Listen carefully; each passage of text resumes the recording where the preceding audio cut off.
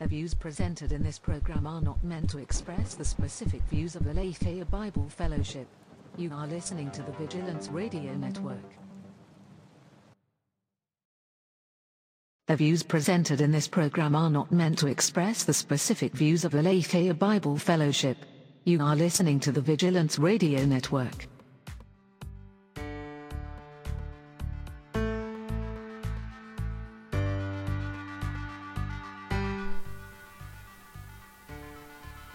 Welcome to Nightlight Radio. Nightlight Radio is a late-night call-in show. You are speaking with Pastor Josh, and this is Justine and Jacob over at Lafayette Bible Fellowship in Portland, Oregon.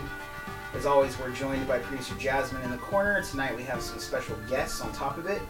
We are not psychologists, and this is not therapy. Here we give upfront biblical advice, perspectives, and God's wise counsel to your problems. So for the next 2 hours, you can call in, text, or message, email us at counseling@abfpdx.org, DM us, PM us, all of that stuff through Instagram or Facebook. Our phone number is 971-208-5290, and our chat profiles are in the link. You can also anonymously hit us up with topics through the jot form in our bios. If you or someone you know needs help, talk to us. The camera will be on for the next 2 hours. However, with that said, my audio is a little bit weird. It is a little hissy.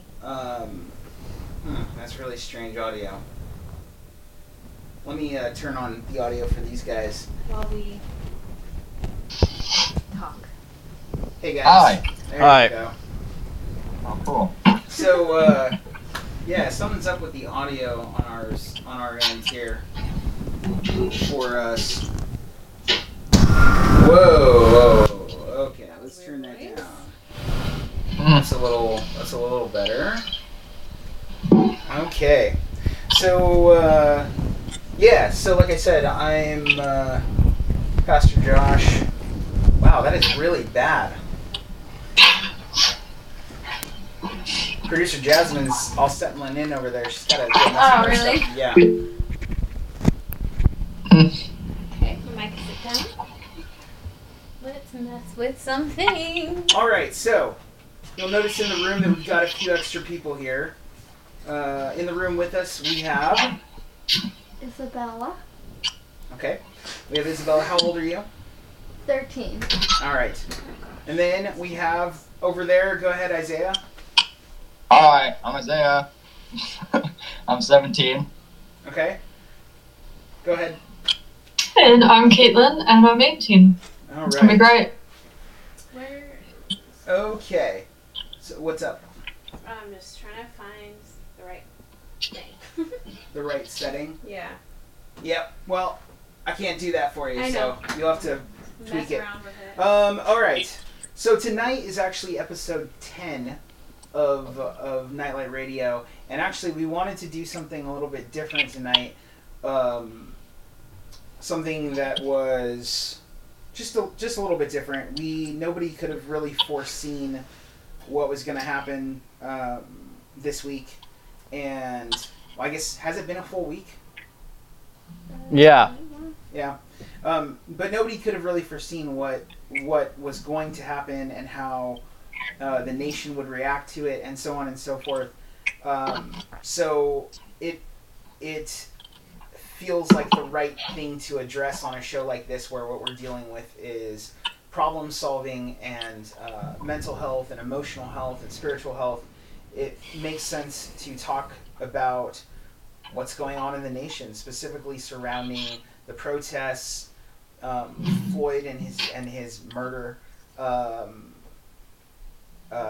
racism, systemic racism, all of these things. And we're going to tackle this as carefully as possible. This show is not trying to represent we're not trying to represent a complete systematic theology. What we're doing is problem solving with each other and just basically talking through how the experiences we've had and how we've dealt with these things and where we think the church's responsibility is.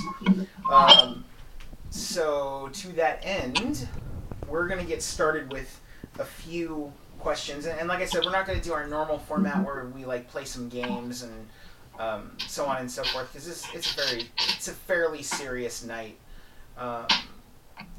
But so one of the things that's always important is when you're dealing with something like this is to get a pulse on where things are, and one of the best ways to do that is to talk to younger people. So, because they're hipper to the lingo. So we are going to go ahead and do that, and we have a few questions. That's as good as I can get it. Is that okay? Cool. And we have a few questions that we want to. I guess we want to start with. So let me scroll down to these questions, and I just kind of want to let the conversation generate itself. Yeah. So, well, let's see. What do you guys want to hit first? Like, how hard of a question do you want to hit? I'm open to anything. What was First that? one. The first one. Okay. What do you think about George Floyd's death? That's a very general question.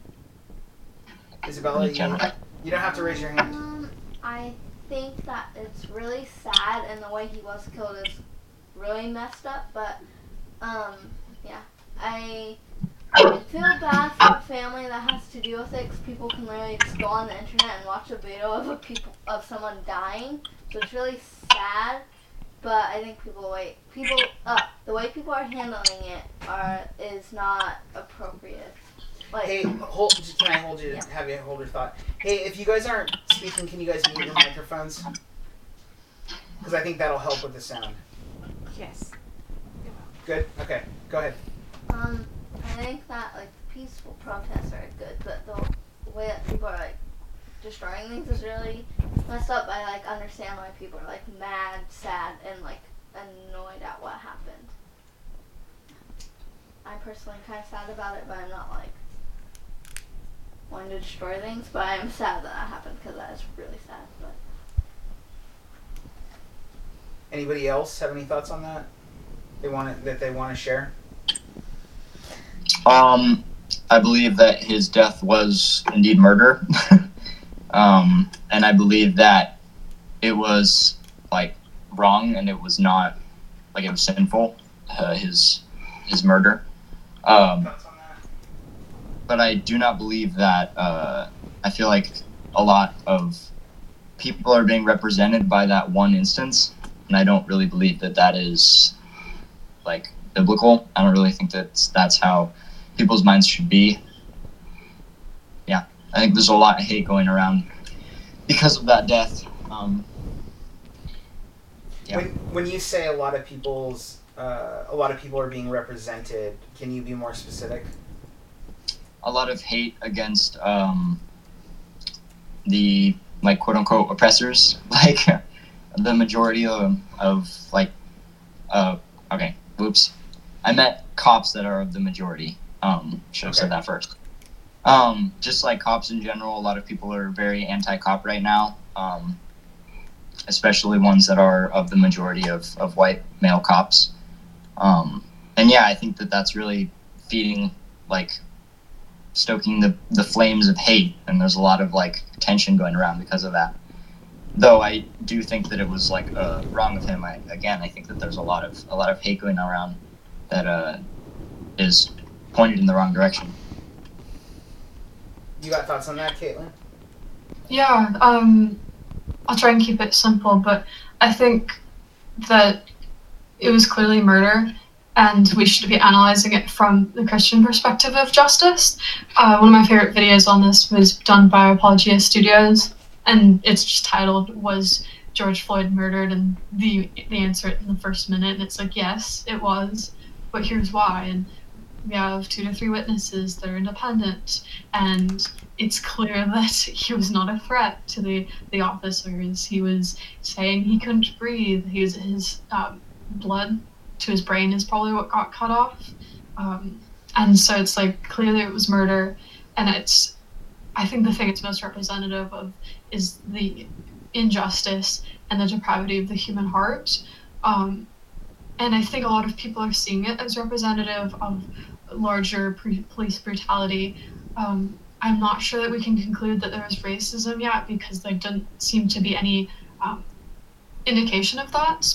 And I don't think that's necessary to be able to decry it as a horrible, horrible thing that should not be accepted. Yeah, and I think we're going to get a lot more into why this instance was elevated so much. But I think something that's worthwhile to point out is that I haven't heard a single person that thinks that George Floyd's death was not murder, or that it was somehow justified, because it's just so blatantly evil. And I think if we're able to recognize that, that can be unifying, rather than getting distracted with other things. I think being able to unify around that is important. Jacob, you're adjusting that mic. We're having some issues with Jake's mic. It's a little bit loud. Hold on. Same with mine. Okay. Whoa, okay, there we are. I'm back in. Sorry, yeah, Jacob's mic is just a bit loud. Yeah, thanks, you guys. What have you guys been seeing? Like, what have you guys, like, you mentioned anti-cop stuff, Isaiah, and I saw like a sign. I couldn't remember what the sign was, but it was like basically kill all cops. But I'm wondering what you guys are seeing. I'm not really on the social medias like other people are. Yeah, what are you guys seeing? I've been invited to sign petitions that would abolish or defund the police system in Seattle. I'm at UW so there's not a pandemic. So I'm normally up in Seattle. And yeah, I've been invited to sign a petition that would defund the police. And I've been invited to sign a petition that would, since UW has 40,000 students and we're huge, actually more than that, but we have our own police department, and I was invited to sign a petition that would remove weapons from the UW police, and would not allow the UW police to call in the Seattle PD. And so I'm really concerned about this. Those don't really make sense given reality. Like, it's just really concerning to me, because I'm not allowed as a civilian to carry a gun on a campus at UW, which is another discussion. But if I'm not allowed to have it, and the UW PD can't have a gun, and the Seattle Police Department aren't allowed to come onto campus, I don't know what's going to happen if there's an active shooter and that actually gets implemented. So it seems like there's a lot of dialogue that has become very, I don't like using this word because it doesn't say a lot usually, but a lot of radical ideas are now being pushed through the protests and through the riots, and I don't think they'll be accepted now, but the fact that it's being pushed, I think it's the direction our society is moving, and it's pretty concerning. I'm not a huge fan of anarchy. You two have anything you want to say? Like, what have you guys been seeing? On my phone, I have a thing where I can slide this way, and it just has like news. So I've been like keeping up, like seeing like if there's any protests that day, or like what's going on that day, just so I know what. Here, speaking to the mic. To expect, and then sometimes when I watch the news just to see like if it's staying peaceful or whatever. And then also, like, I've seen the video of what happened, so I've, like, seen that and just, like, news, I guess, on my phone pops up sometimes. So what are they saying?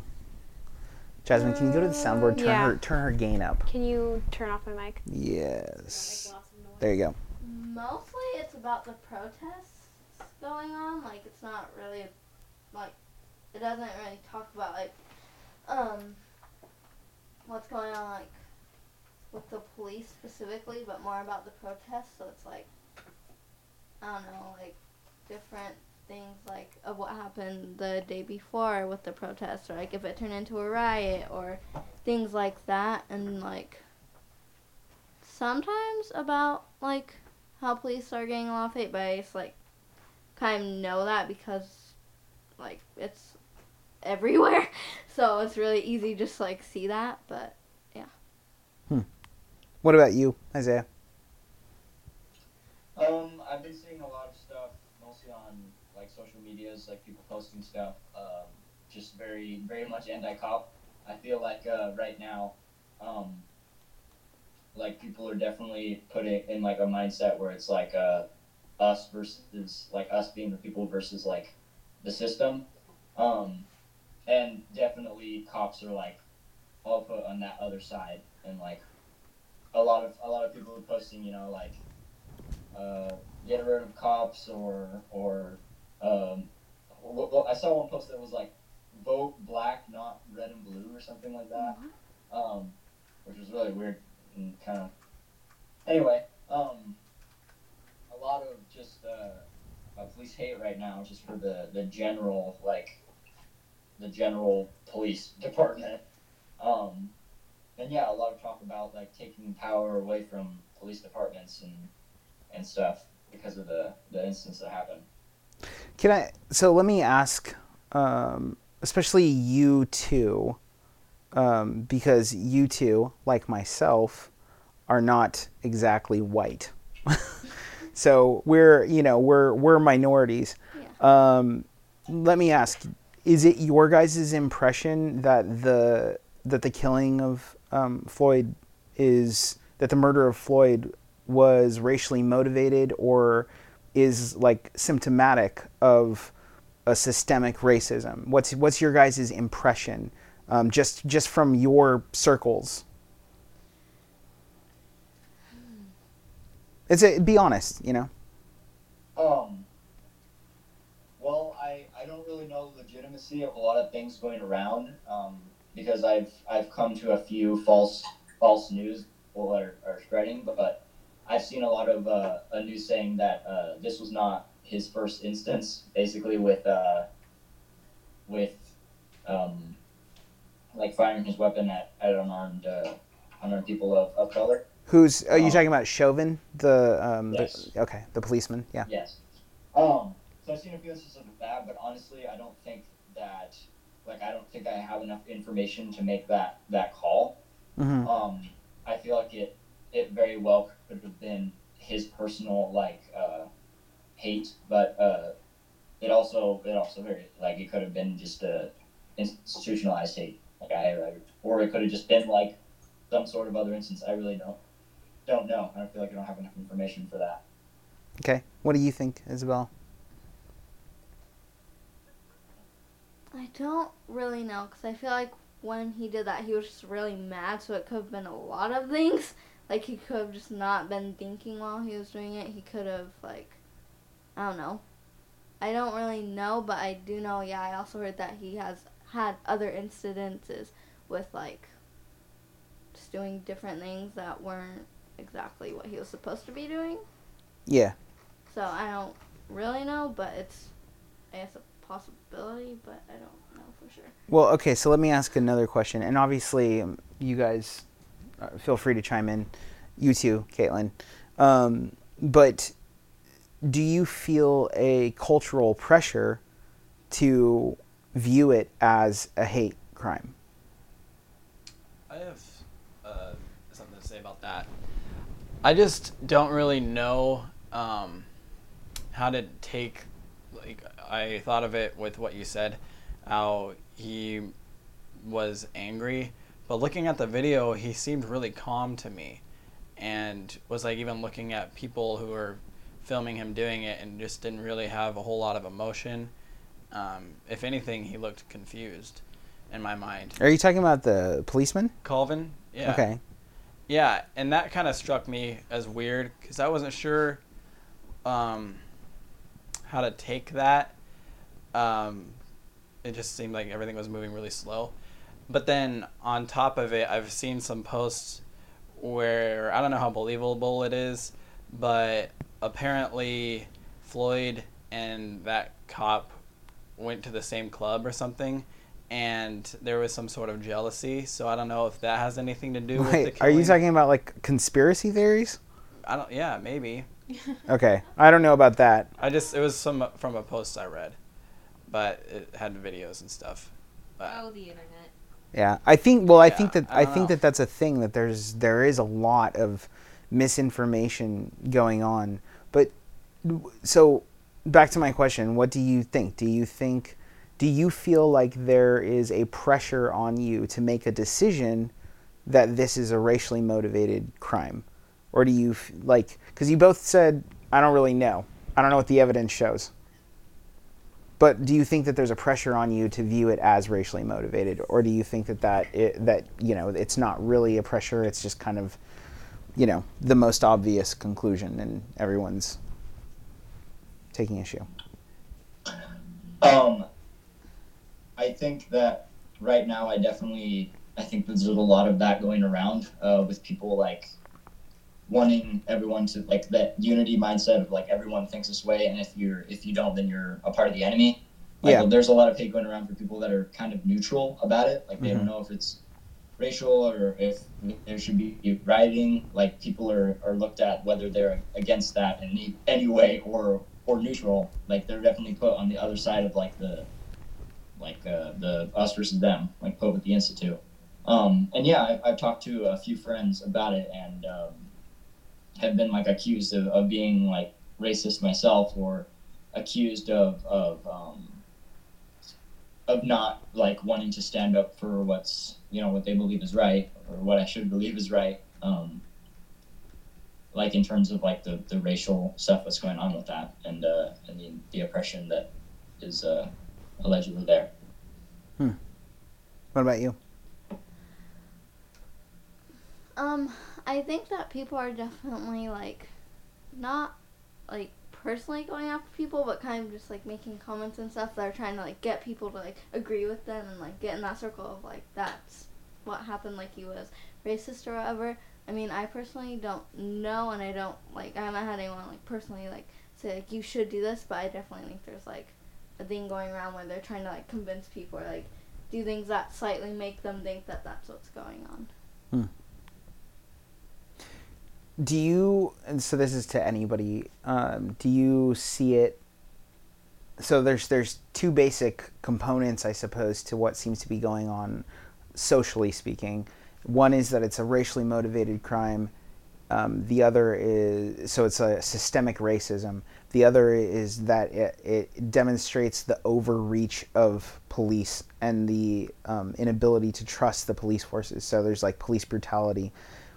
What do you guys think is the relationship between the two, and do you feel like there is, just like I asked about racism, do you feel like there's a push to view this as, or have you felt the pressure specifically, I should ask, to view this as essentially evidence that all police are corrupt, or do you think that is really sort of a vocal minority that's saying that?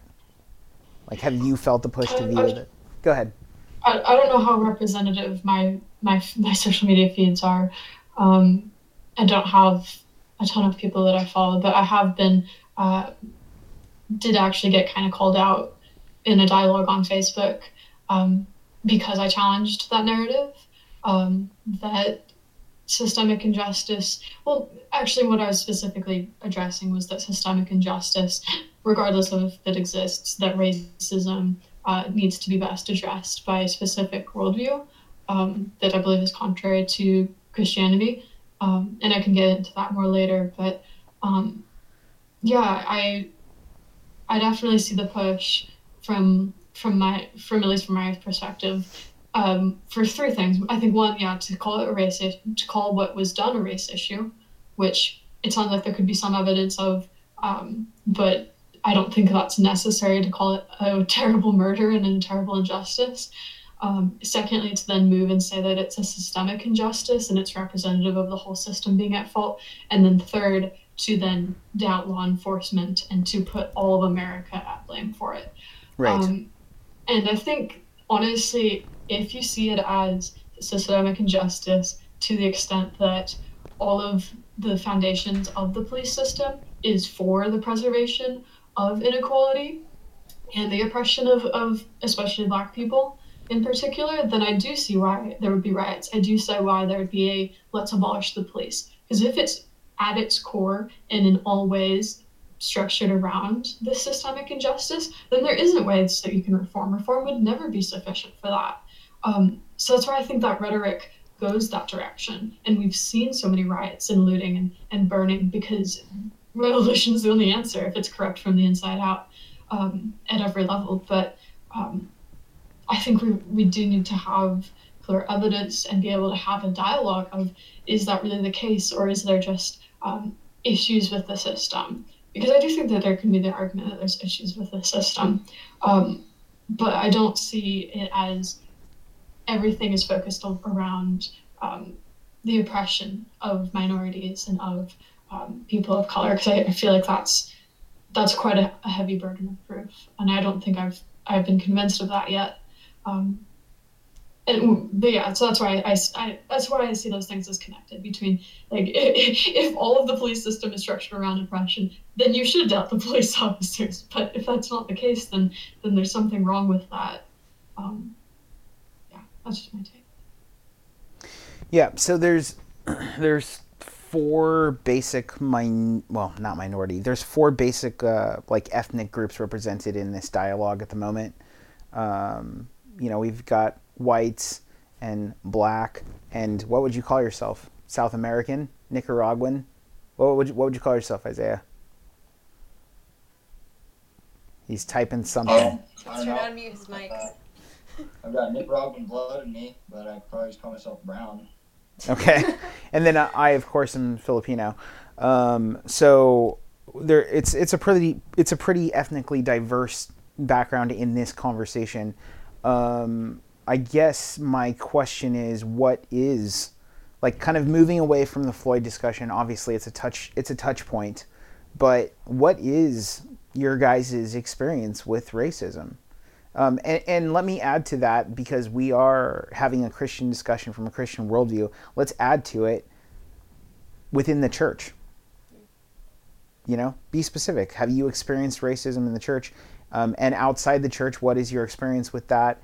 And what are your thoughts on that? Is there a systemic issue? Does the man always look down on the minority? Like, what's your guys' thoughts on that? Like, what's your experience? And for the record, I believe that white people have as much of the ability to comment in this as anybody else. So feel free to comment, you white people.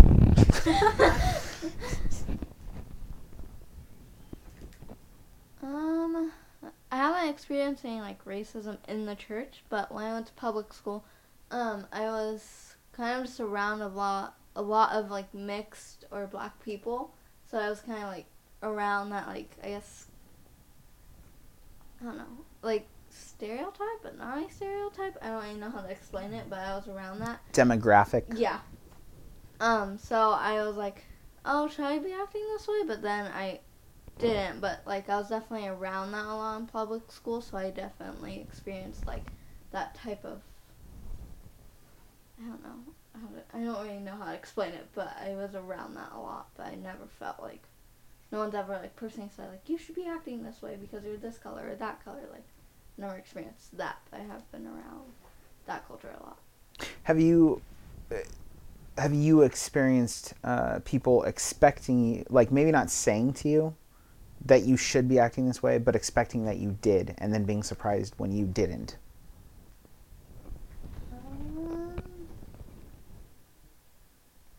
I'll say, trying to think. I don't think so. Maybe, I don't know. I didn't like pay attention to what people like expected of me to act. I was just mostly trying to figure out my life and how to fit in and stuff. But yeah. Well, and you're pretty young. Yeah. So we'll do ageism here. That's our next show. What about the rest of you guys? What's your experience been with you said you didn't experience it within the church, or you haven't? No, I haven't. Okay. What about the rest of you guys? What's your experience with that?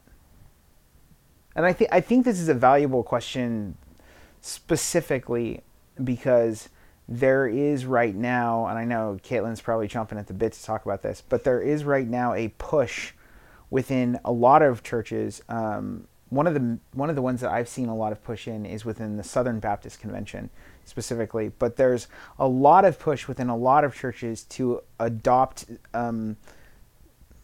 some key phrases and ideologies that accept the idea that the church is inherently racist. And so, I think as a diverse community here having this conversation, like, what do you think?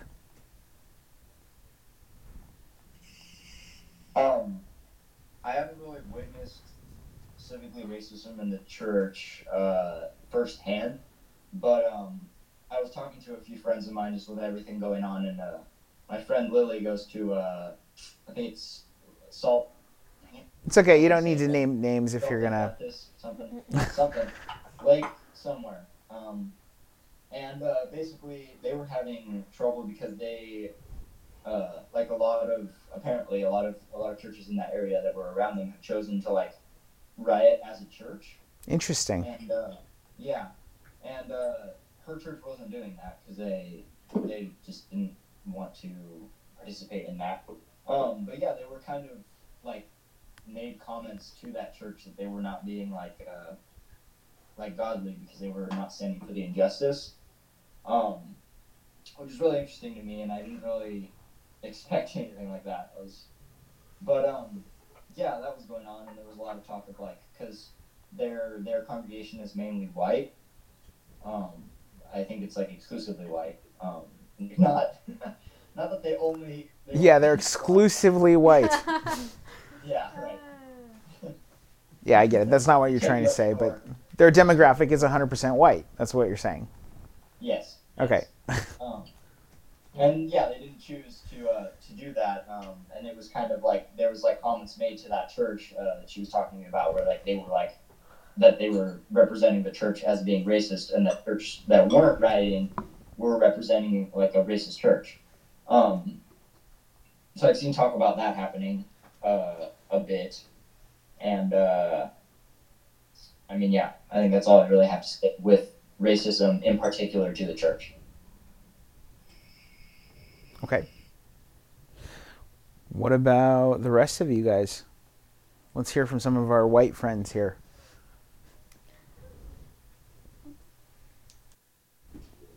I don't know. I'm just trying to think of an example where I've seen racism in the church. But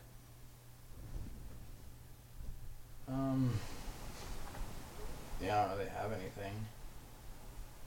But I have been at work with lots of different minorities, and I've had lots of friends, and I've been around the world. And I guess I was just introduced to that at a later age. Introduced to just the oppression that seems to be apparent in the country. Okay. And maybe that's just because I was ignorant as a child and wasn't really revealed a whole lot to me. And so I think that helps as to me not being able to see it. And then once I did see it, I felt really terrible about that. That was still a thing, 'cause I knew from history class and whatever that was going on back in the 60s and things like that with MLK and Malcolm X, and even like Tupac would talk about those things. That's all I knew. But then when I went into the Navy, I found that it was still very real. So you thought it was all gone as you're listening to like one of your favorite rappers who's black, and you don't think anything of that because, it was all gone. Yeah, I didn't think it was a relevant thing anymore. I didn't think that that, because the news wouldn't even talk about it, but you know, like, that was regular news in different parts of the world. Sure. That was happening all the time. So what was it in your travels, like when you were in the military or whatever, what was it in your travels that led you to come to the conclusion that, hey, this is actually a real problem still? Meeting my friends and knowing where they came from. So they had different backgrounds, so they could inform you, hey, this is a real thing that we deal with all the time. Yeah. Okay. Yeah, and it was like a normal everyday thing. And so around that time, movies like Straight Outta Compton started coming out, and the Notorious B.I.G., like all those movies started coming out, and you could see it then in those films. But now, fast forward, 3 or 4 years later, less than a decade, and it's pretty much all I hear about nowadays. You can't really escape it. And like I said, just 15 years ago, I had no idea it was even happening. Do you think that's because it's grown, and gotten more pervasive, or it's just gotten more public, or what do you think? I think it's gotten more public. I don't think that it's grown. I think that it was as bad as it is throughout different parts of the country, and now those things are starting to get thrown into the spotlight, and now other parts are starting to catch that bandwagon and show those things that are happening more and more, and it's starting to become more of a discussion. I also think it's become less acceptable, at least in the public sphere, in the mainstream media. It's basically, if someone accuses you of racism and you're a public figure, like, you're done. like you're done. And so, like, I appreciate that we take it with a lot more seriousness. I mean, I waited until now to say anything, because I honestly had a pretty sheltered upbringing. I grew up in the suburbs and went to a church that was, again, like the one Isaiah mentioned, very white, and so we just didn't really talk about it much. But yeah, like when I was in school and stuff, we actually had a unit on segregation in 3rd grade, and my teacher did a brilliant job of it. She had us divided up by if we could snap or not, and she literally divided the classroom in half to show us like how absurd it was, and how it had us go to different drinking fountains, and we couldn't talk to each other at recess. And it was really impactful, and it just made me like so naturally abhorrent of racism. I think for a while I had kind of like the colorblind idea where it's like, oh, well, I don't see people as different. I see how a lot of people talk about that, and it's like, well, then you're not understanding who I actually am and where I'm coming from. So I understand that, and I really want to be able to understand people better, and how a lot of people grow up very differently than me, because I value that, and I want to understand and care for people better. But I do think for the most part it was a pretty positive upbringing, not just being taught that we're all equal, we're all fundamentally the same, made in the image of God, and so I really appreciate that. And because of that, I was on the lookout for it, but I don't think I can remember seeing someone act racistly towards another. Yeah, speaking about like I don't know, like what you went through in elementary school, when they were doing a social experiment, essentially. Did they let you know that it was a social experiment? Did they let you know they were teaching you that way? No, I think we probably knew something was up, but she did it the whole day. And back in elementary school, you're in one classroom the whole day, right? And so throughout maths, throughout science, we were separated. And I loved it the way she did it, 'cause she's like, nope, separate but equal. But we could tell, like, one group had to go, the one on one side of the classroom had to walk way farther to the drinking fountain into the bathrooms. Right. And one group had a way larger side of the classroom. And then as we were doing it, she was also teaching us about the segregation and the segregation era and the civil rights movement, so we could see it and really understand it. And so she did end up bringing them together, of course. Yeah. And we had a whole celebration. We tore the wall down, which is kind of mixing two things. But basically, yeah. Able to teach us that one. I think that's just really cool. Yeah, when I was in 5th grade, I think it was 5th grade, and they did it with eye color.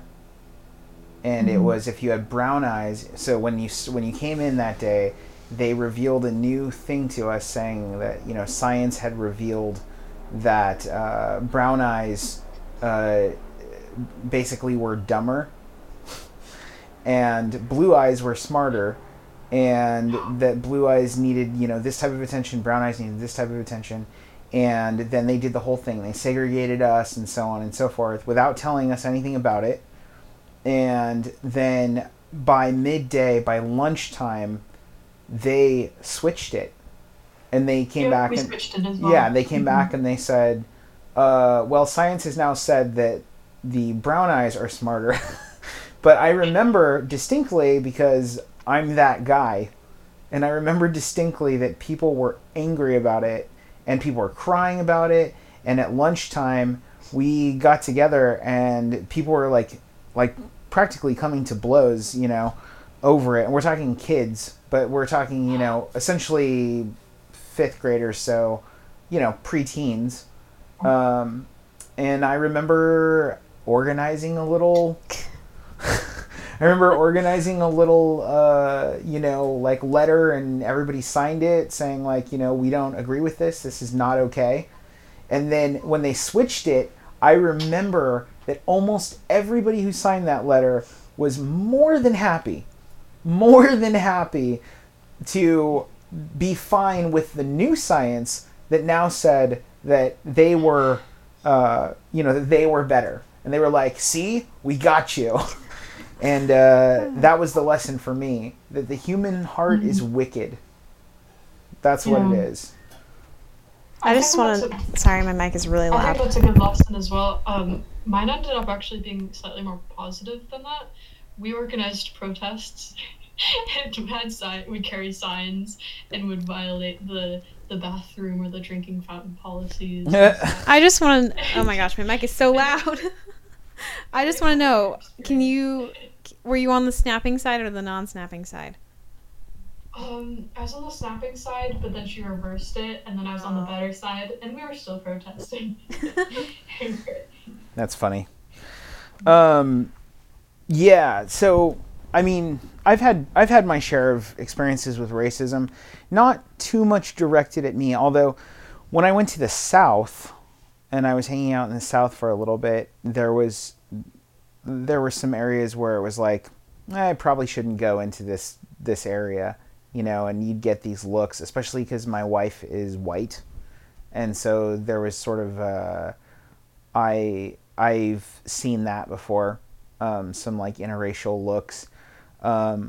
My parents are also interracial, so I've heard stories about that. When I went to the Philippines, interestingly enough, I had some, let's call it playful discrimination, because I was white, not dark, right? So here, I'm dark and not white, but in the Philippines, I'm white and not dark.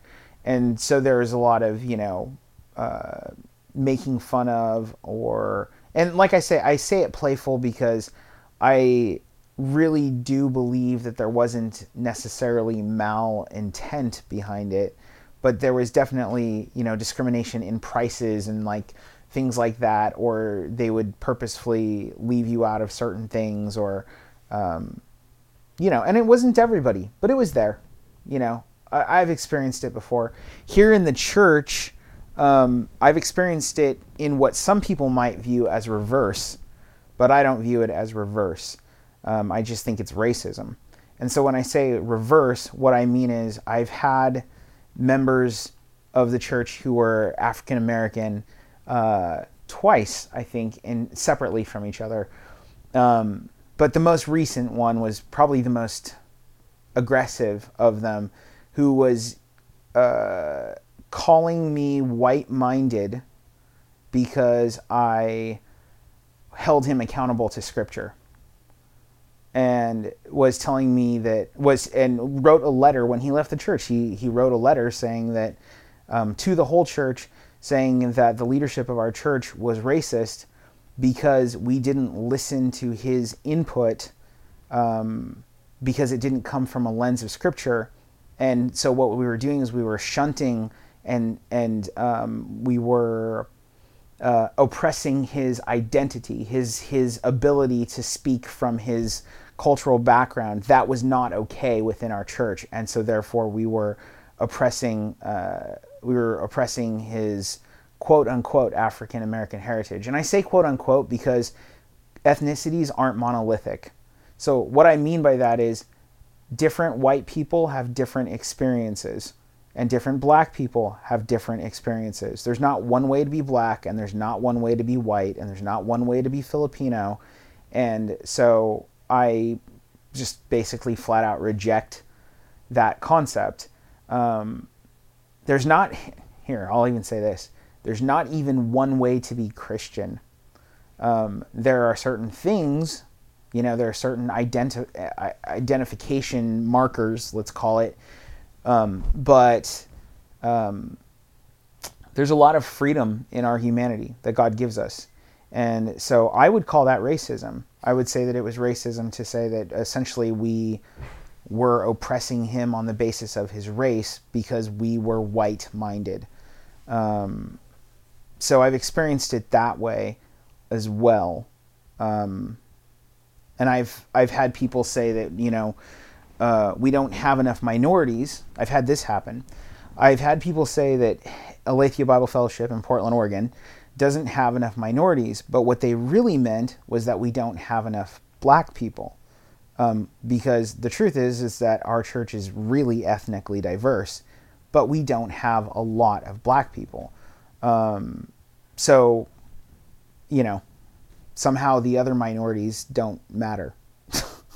So anyway, I've experienced racism that way. And again, some people would call it reverse racism. Some people would say it's not racism at all, but I think it's racism. Yeah.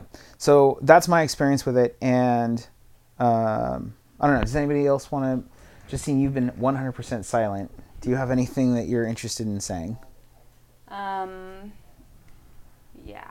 So my experience with racism, I guess, was through somebody else. I don't know.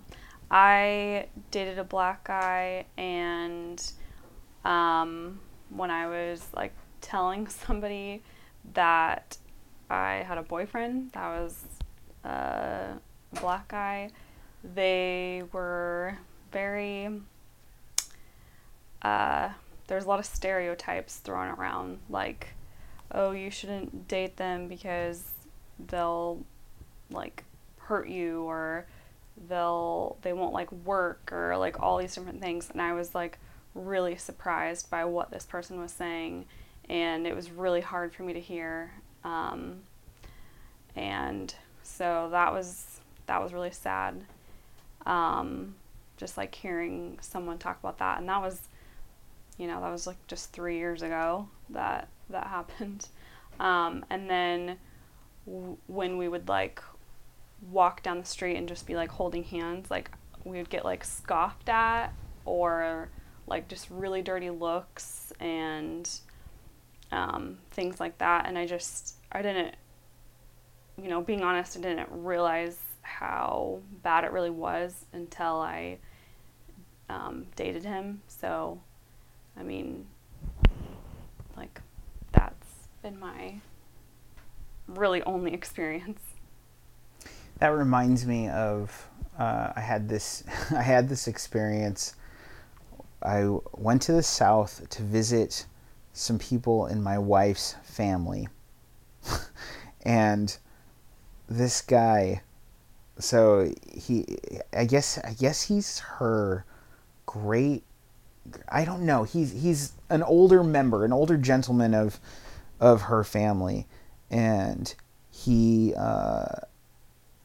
So we go to his house, and when I say the South, I mean the deep South. Okay, I think it was like, Arkansas or Tennessee or something, something like that, the deep South, and we're driving into the deep country, into non-paved roads, and we go up to his house, and he gets out, and he's in a wife beater, and smoking a cigarette, and he just kind of looks like he's been on drugs his whole life. Now, I don't know if he is, but, he has that look to him, a stereotypical, what you would describe of, like, the Appalachian hillbilly sort of thing.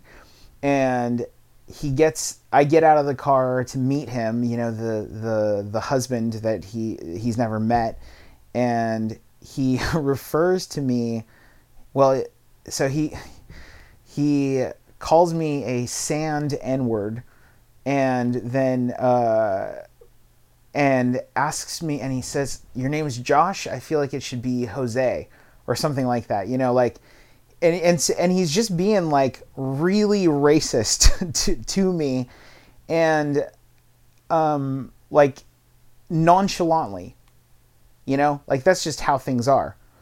And I joked with him about the ridiculousness of that statement, because, like, I personally am not offended. I just think it just kind of shows how dumb he is. And he was a nice enough guy once you got past his racist statements, which he would make, but in terms of, like, his treatment of me, it was fine. His thoughts on me didn't seem to be the greatest, but his treatment of me was fine. And so, yeah, I've experienced it. But obviously for me, it hasn't been a daily living sort of thing, how, like, what's your guys' impression? What's your guys' impression of that in regard to your, like, daily life?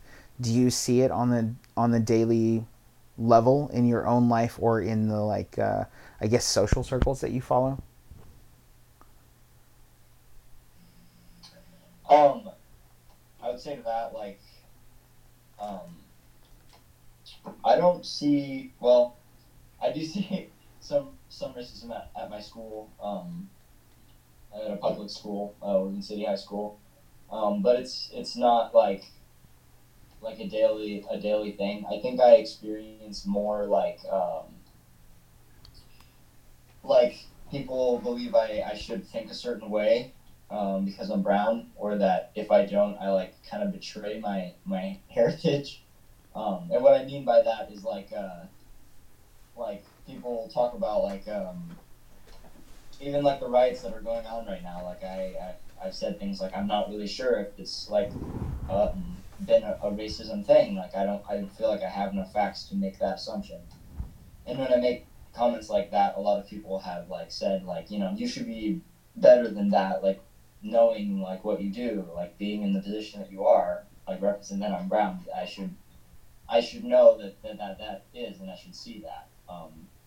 Or I've had, like, comments like, like, that I should be, like, aware of, like, certain topics. Like, there was, like a shooting of, like, a brown kid, like, shot up, like, a school in the state, and someone, like, asked me if I knew about it, and I said no, and they basically were like, why don't you know about that? Like, you being brown, you should know about that. Like, that's representing the people. You should be aware of those things. And obviously I wasn't, because I didn't keep up with it right away. But yeah, I see more of that on a daily basis than direct, like, racism. Like, I'll see things like, if there's, like, one burger left or one taco, I'm gonna get the taco. But I'm cool with that. I like tacos.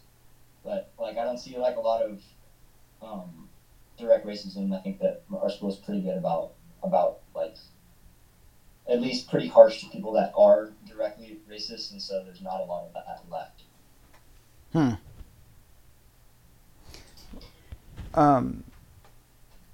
Yeah. What?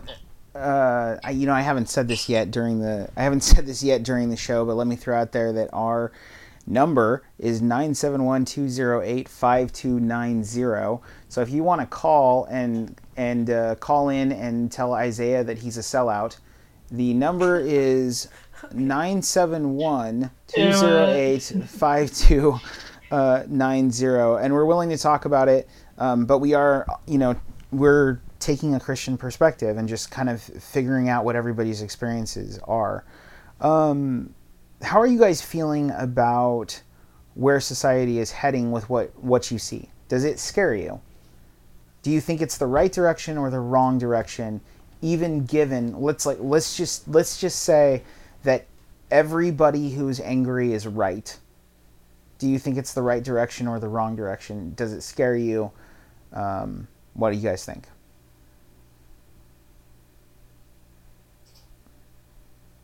I can start us off if that's okay. Sure. I see us heading towards anarchy and totalitarianism with the riots. Like, if you're rioting, like, you're either going to end in revolution or you're going to end with the military coming in, with the way things have been going. And I don't really want either of those. A violent revolution is not what I see us needing right now. I've actually had some interesting dialogues with a couple of my friends recently about, is it the Christian response to ever participate in a revolution, even something like the American Revolution? And like theories about war and such. But I'm not sure that there's enough cohesiveness that it would be towards a revolution where we actually replace the system with something new. It seems like a lot of the riots are just asking for anarchy. I mean, like, if you're trying to defund and abolish the police system, I don't know what you're going to do with that, like, except have anarchy, which is concerning. And then having even peaceful protests cracked down on, I think that's also concerning. That's been happening for a while, and I don't think either of those are good or appropriate responses. I think it is really concerning that people aren't able to express their voices, and from a governmental perspective, a lot of times that's been silenced recently. But I also think it's concerning that people don't feel like they can express their voices peacefully and be heard. I think both of those are recipes for disaster. And I mean, let's be honest, being cooped up in your house for 2 months and losing a job and there being a pandemic, like, let's be honest, there's a lot of things that were leading to this. Like, there's a lot of reasons why this ignited so much. We were basically asking for something to get ignited that. And so there's a lot leading into it. But ultimately, I mean, I do still have a great hope because my God is sovereign and my God is good. And so he has a plan for all of this. It is chaos, perhaps. I hope that it's not. I hope it's not the end. It does seem quite chaotic right now, but regardless of what actually happens and what the actual outcome is, I do know that Christ is still reigning. He's still sitting on the throne, and so that gives me peace throughout this. Isabella, what do you think? You're the youngest in the group, so in theory you have the most to lose. Okay. No pressure. How do I have the most to lose? Because you still have the most life ahead of you. You have the most future to keep this statement. Somebody like Pastor Monty on Truth Time, he's only got a good 10 years left. So he's already lived most of his life. He can say whatever he wants. But you have a lot to, you got a lot at stake here. So, like, does this scare you? Like, what do you think? I definitely think it's very crazy right now, and how it's going on. It could lead to isn't going in a good direction. I feel like with all the riots and just all the, I don't know, I guess, like, not angry people, but, like, yeah, I guess angry, like, people and, like, all that. But I don't know. I'm not necessarily scared yet. I might get scared later, but I'm not scared right now, personally. Okay. Yeah. What do you think, Isaiah? Yeah, I think it's a little scary, just the big movement of hate right now, and a lot of time I feel like people are like it's good right now. It's looked at as like good and like rightful to hate, like to hate the institute, to hate Trump, to hate cops, to hate the oppressors,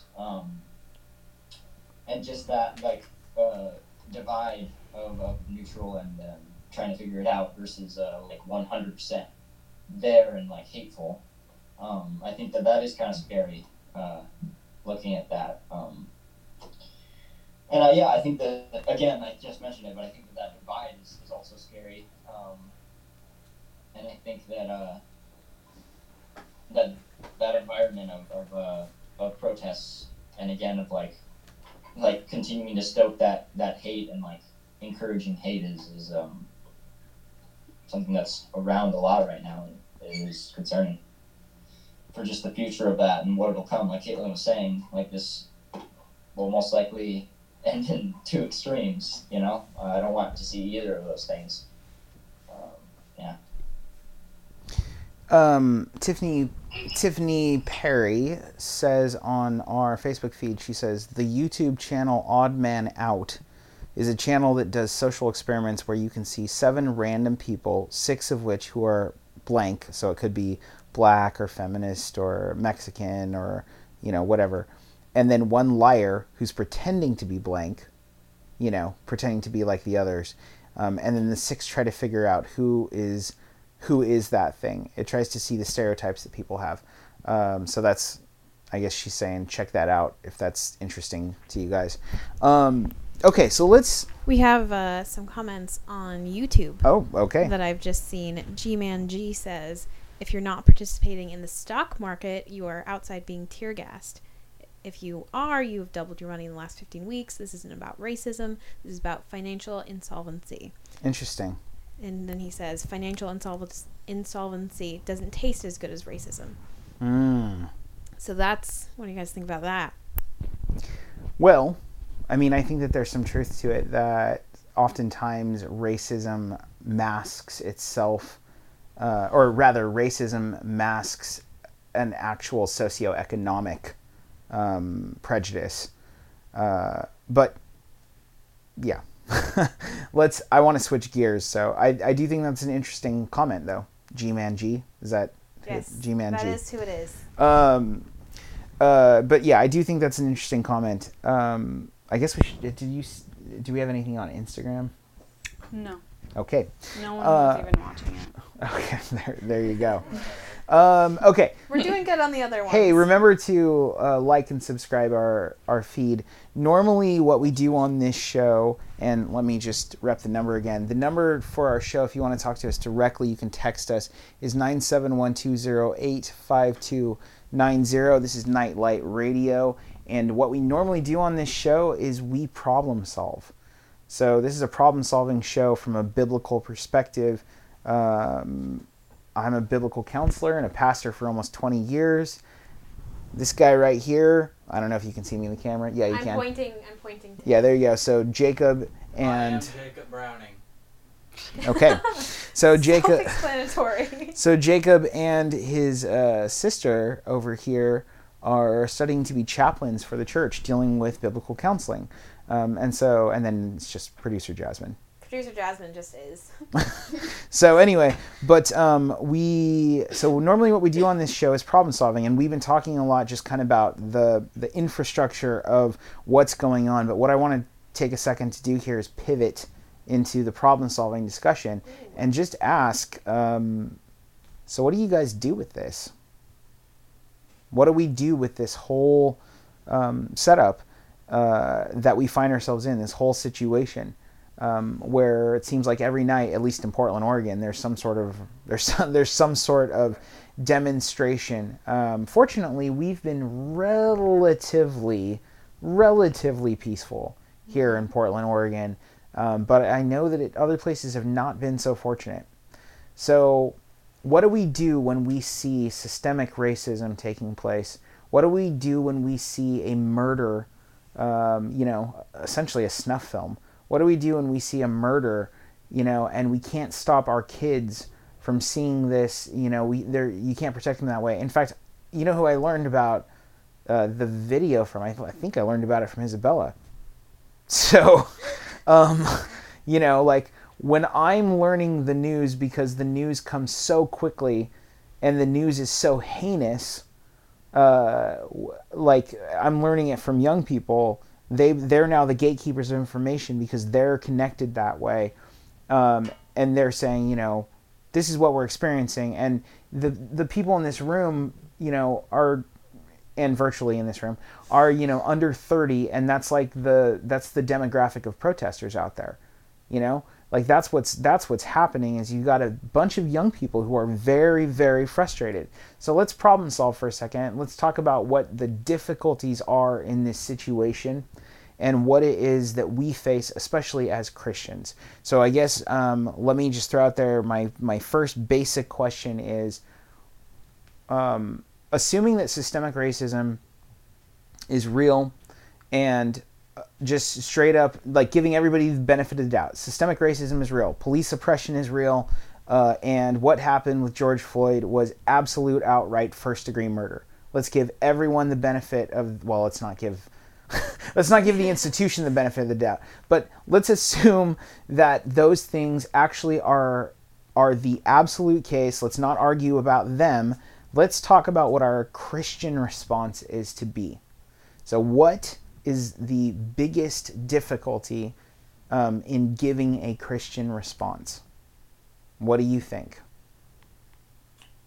Well,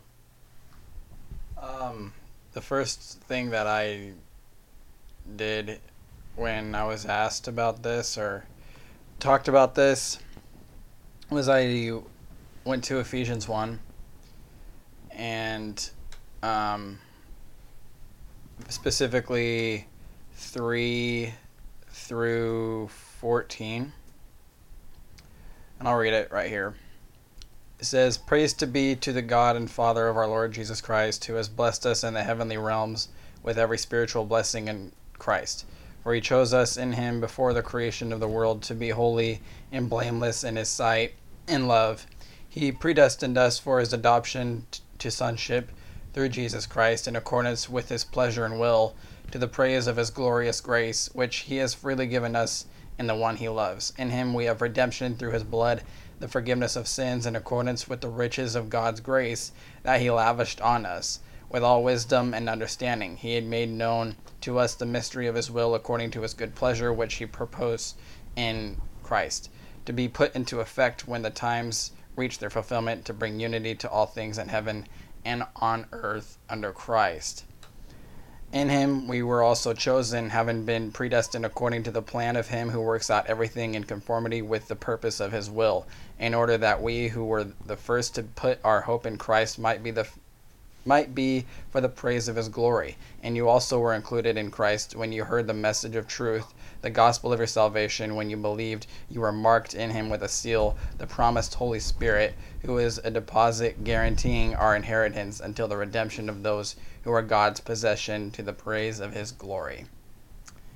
And unpack that for us, Jake. Basically, what this is saying is that God has and had a plan throughout time and space for those who accepted his sacrifice and gave his life to, for those that believe in that and long for that hope, are united in the promise of inheritance. What that means is God has adopted us to be his children before he even created us. And it's through Christ that we are now accepted in that adoption, and it's through the Holy Spirit that we are able to look forward to returning to Christ as we seek to live for him free of sin. So it's a huge concept, a huge big picture thing, but it's also very simple, and it doesn't have anything to do with race. It doesn't have anything to do with sin or anything like that, or any sort of prejudice. It's accepting Christ and what he's done for us. And in that acceptance, we are brothers and sisters. Like literally, it talks about us being adopted into that. So we are brothers and sisters through Christ. regardless of where you come from and who you are. And so we look forward to that and being in his kingdom as he makes this new earth, as it's talked about in Revelation 21. So what can you sum that up into some points that people can take from that as to can you just sum that up? Yeah. So when you look at Christ, you don't really think about things like racism and think like those things don't matter anymore. And what you should be looking forward to and what you should be living for is getting yourself right with him to be a child of God.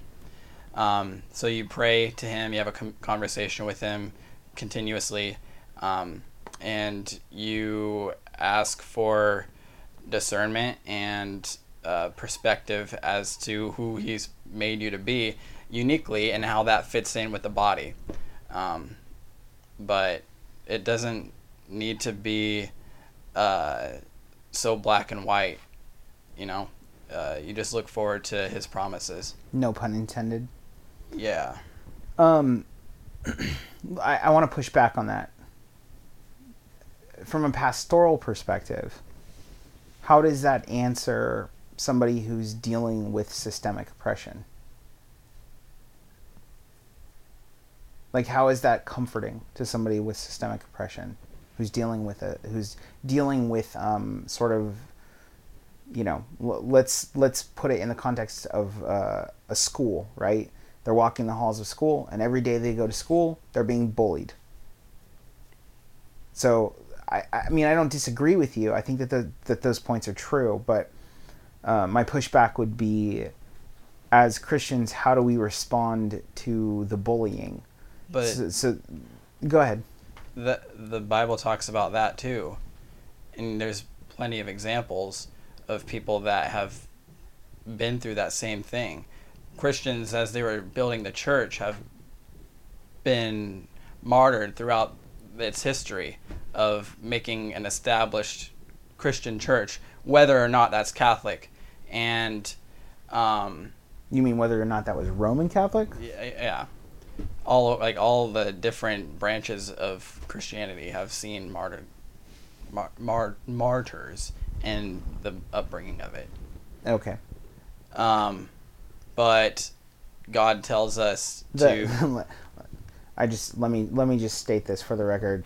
There's a much larger discussion about Roman Catholicism in there. Yeah. Just continue. God encourages us in doing his work that's to be expected, and if we're going to live by example of what Christ did for us, he is a prime example of looking forward to that same sort of treatment as we stay consistent in his calling. So again, I agree with you, but from a pastoral perspective, how do you address somebody who is dealing with systemic oppression, who's dealing with irrational systemic oppression? Caitlin, you want to say something? Yes, I do. I mean, I think first, validate what they're feeling, because they're going to feel hurt, and it's like, yes, the people that are bullying you, they are sinning against you. I think that the hope of the gospel is that we don't have a high priest who's unable to sympathize with our suffering. And then, if they're being bullied in school, there's so many ways you can go with that, for how you can practically help them.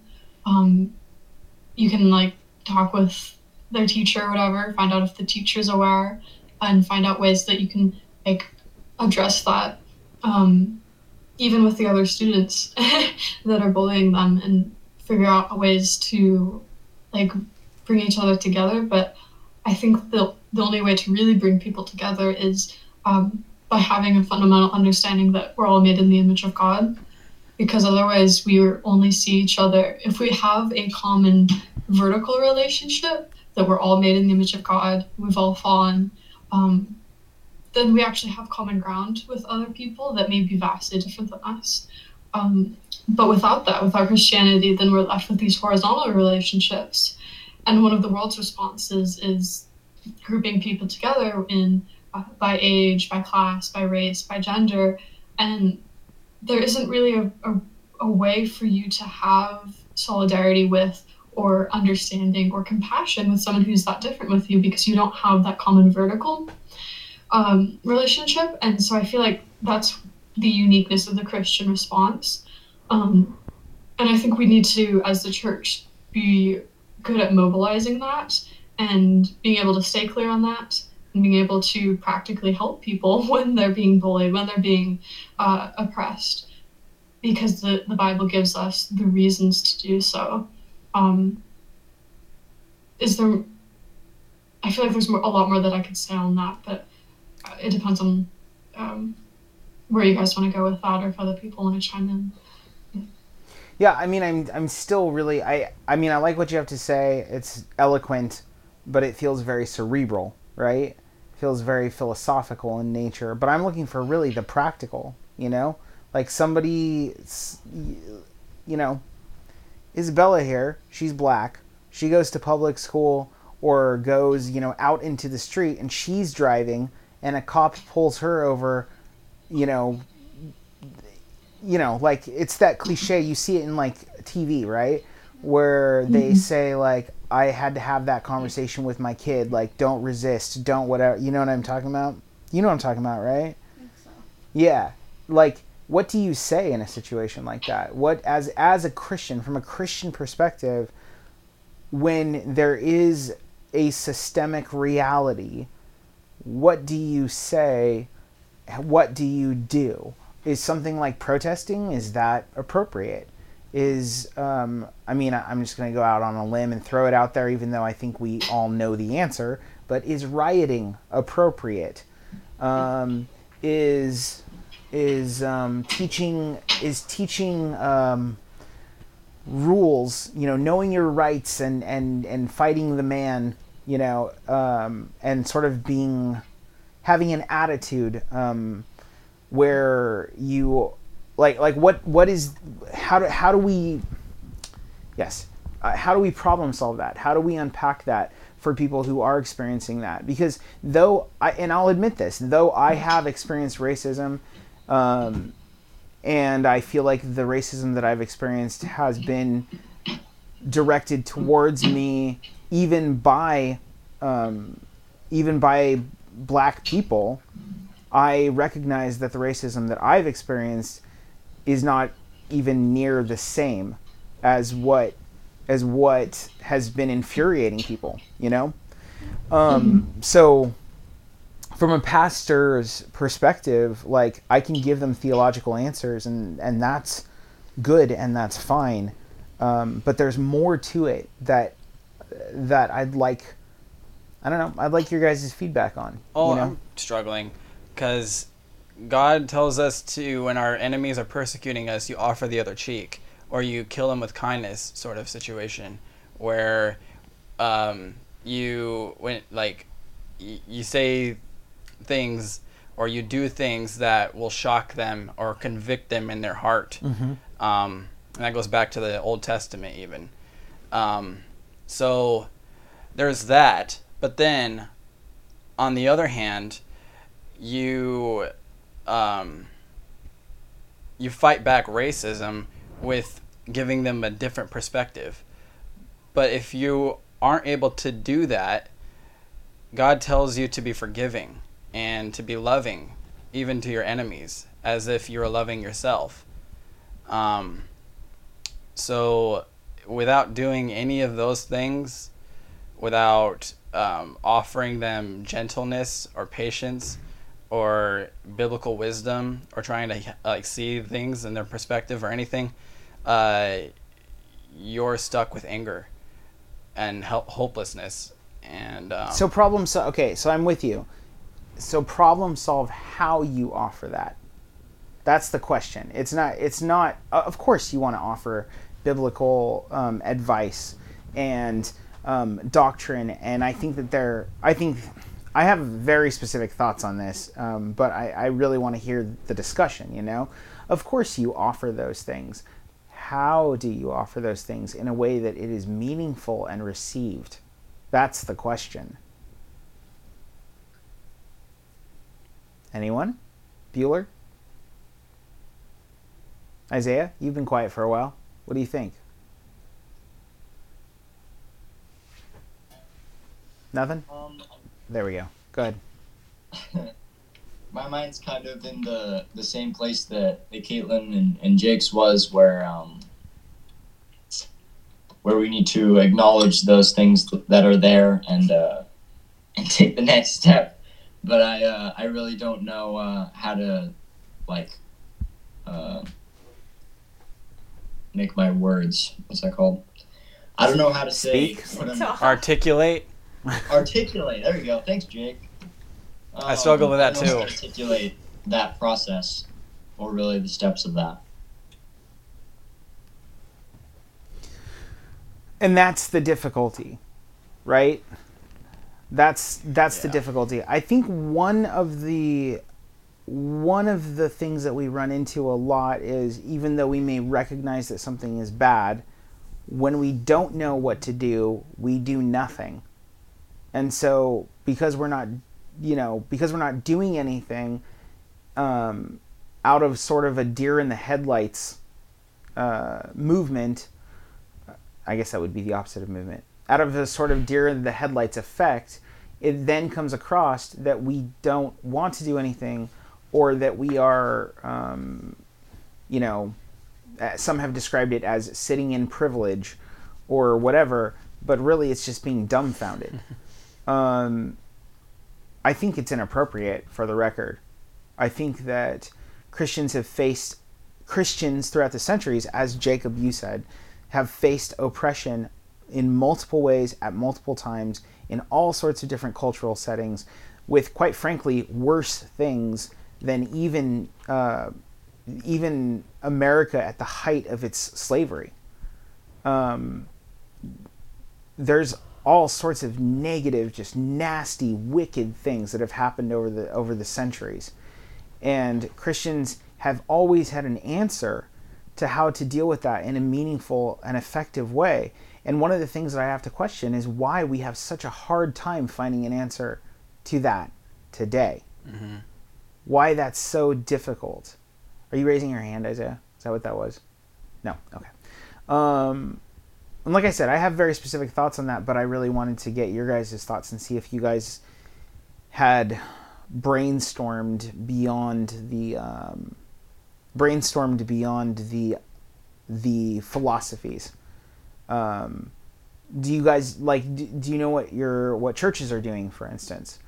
I think, Isaiah, you said that there was a bunch of churches who were joining a protest. Do you think that is the appropriate way of dealing with it, of giving a meaningful answer? You think that's meaningful? What do you think? I've seen. Hold on. I just. Sorry. Hold your thought, though. Isaiah, go for it. I don't think, like you were saying, we have a lot of freedom in our relationship with God and each other, and I don't think that a peaceful protest is innately wrong. I don't think that there's something wrong with that.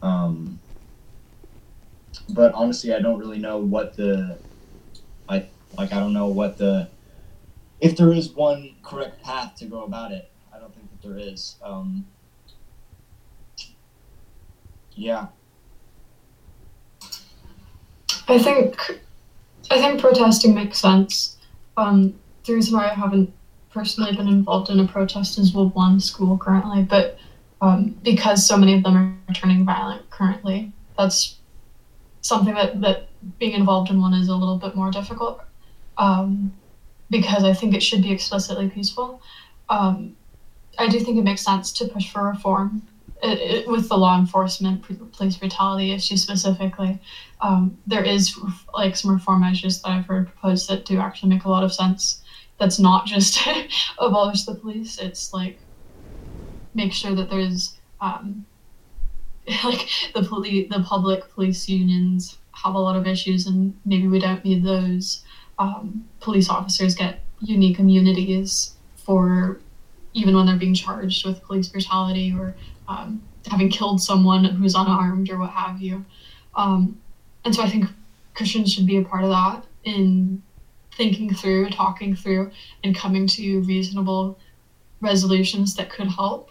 I think also providing a unique community, because a lot of this, especially the police minority relationship, comes from brokenness in communities. And so if the church is being the church will step in and help in really practical ways in being neighbors to their neighbors.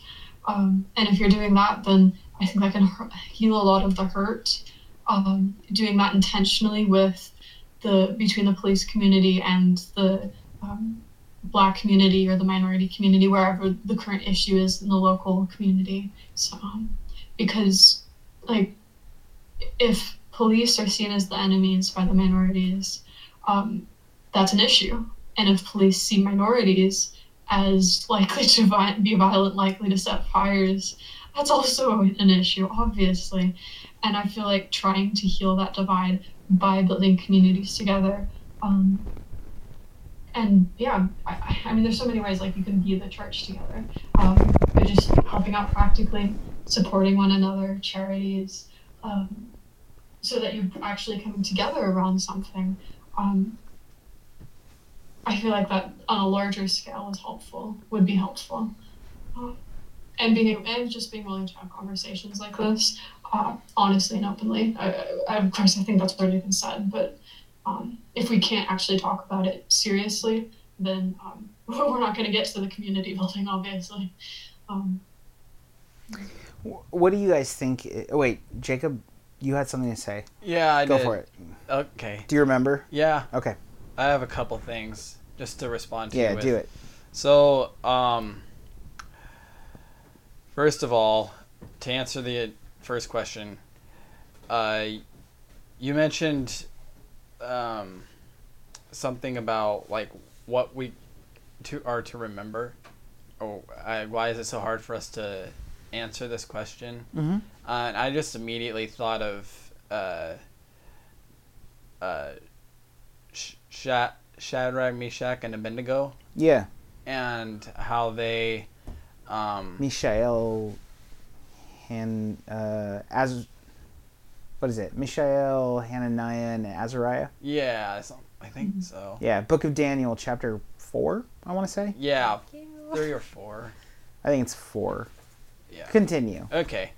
Anyway, so I don't want to tell the whole story.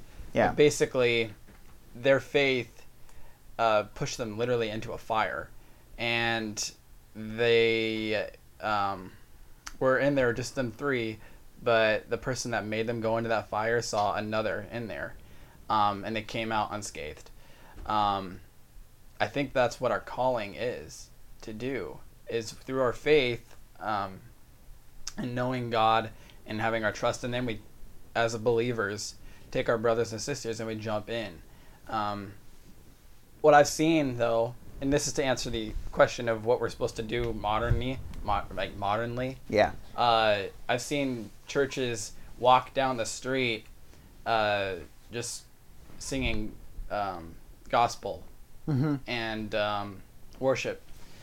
And it was like a block of people singing this song. So hundreds of people that were doing it. And it was one of the most beautiful things I saw on the internet. And it kind of gave me like a better sense of hope, because all I was seeing was just either riots or people that don't like riots, and then a feud between the two. A feud between the two. But when I saw that, I felt like that was a good approach to it. It's a peaceful thing. It's also, you're giving the gospel out, and then you're also praising God. And you're also bringing others into it, and you're also learning worship songs. And I don't think you could go wrong with that. So you're saying like a demonstration would be a good way to Yeah, I do just haven't that. heard of it. Something that's like that. but something that's more more like a revival. Yeah. Okay. So one of the things that we face in trying to be meaningful, in trying to give a meaningful response, a meaningful Christian response, and I don't want to spend too much time on this because we're going to wrap up our discussion fairly soon. I can tell Isabella here is getting real tired. Is one of the things that we face is that we have competing philosophical methodologies that are so competing ideas, we'll just say that, competing ideas that are vying for, that are trying to, I'm trying to like translate myself. There's ideas out there that are not necessarily Christian. There you go. There you go. That's the basics. That are like seeping into the church. Thank you, Isaiah. That he's clapping for me. That are seeping into the church, and seeping into our discussion, and make it hard for us to have a meaningful dialogue with the people that are truly going through oppression, and that even extend the oppressors into the church itself. And so I actually thought that I was going to have to do this, but Caitlin is here, and I feel like Caitlin can speak to this maybe more eloquently than I can. So can you talk about, just not too much, but enough to give the basics of some of the things, some of the ideologies that are sort of becoming a part of the Christian discussion when they probably shouldn't be. And when I say probably, I mean just shouldn't be. I love how you phrased that. Can you talk about this, but not too much? Yeah. You got me. Yeah, so something that's really prominent right now is a theory called critical race theory. And you probably won't hear it called by its title very often, but you'll hear the same terms. And they are Christian terms, but they're used to have different meanings.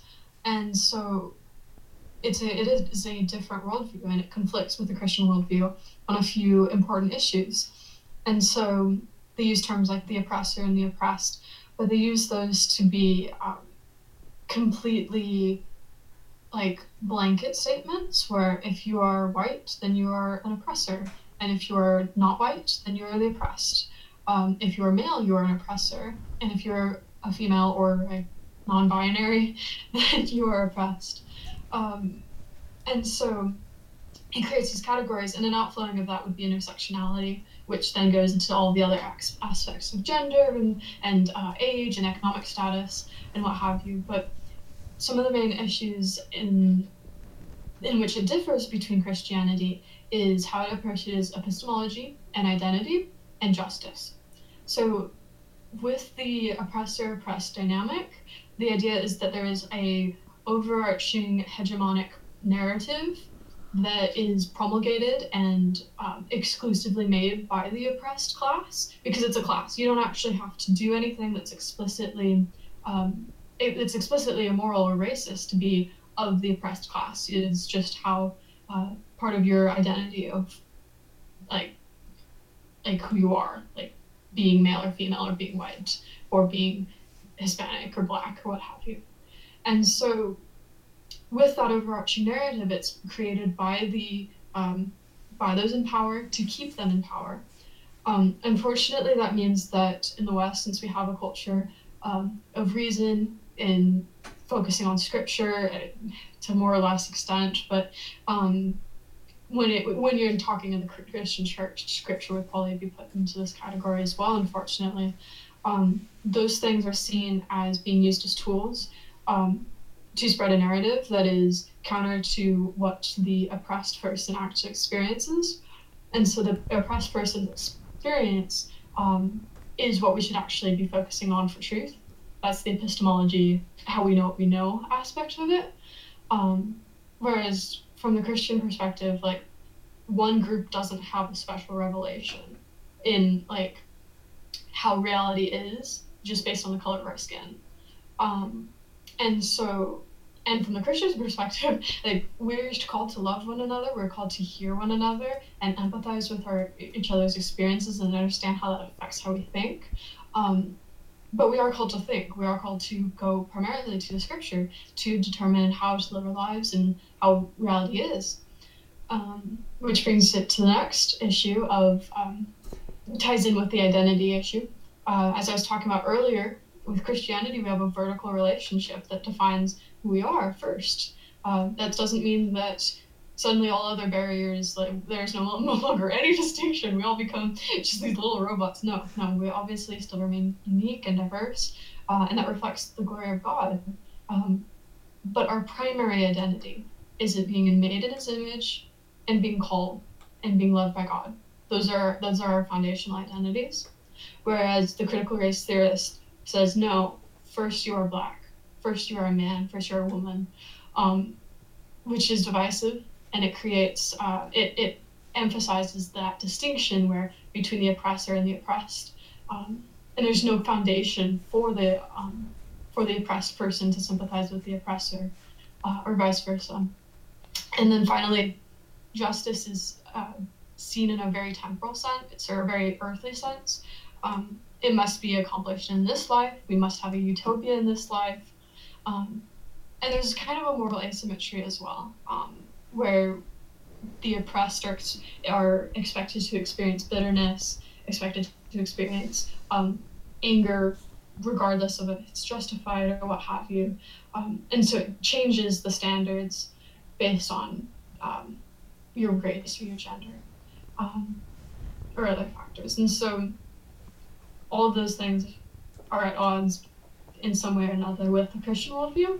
And so because of that, if we allow it to seep into the church and define how we approach and try and fight racism, it's going to not be from like the Christian worldview. And so it's not the way it's supposed to be. Thank you. Are you hiding your lab coat?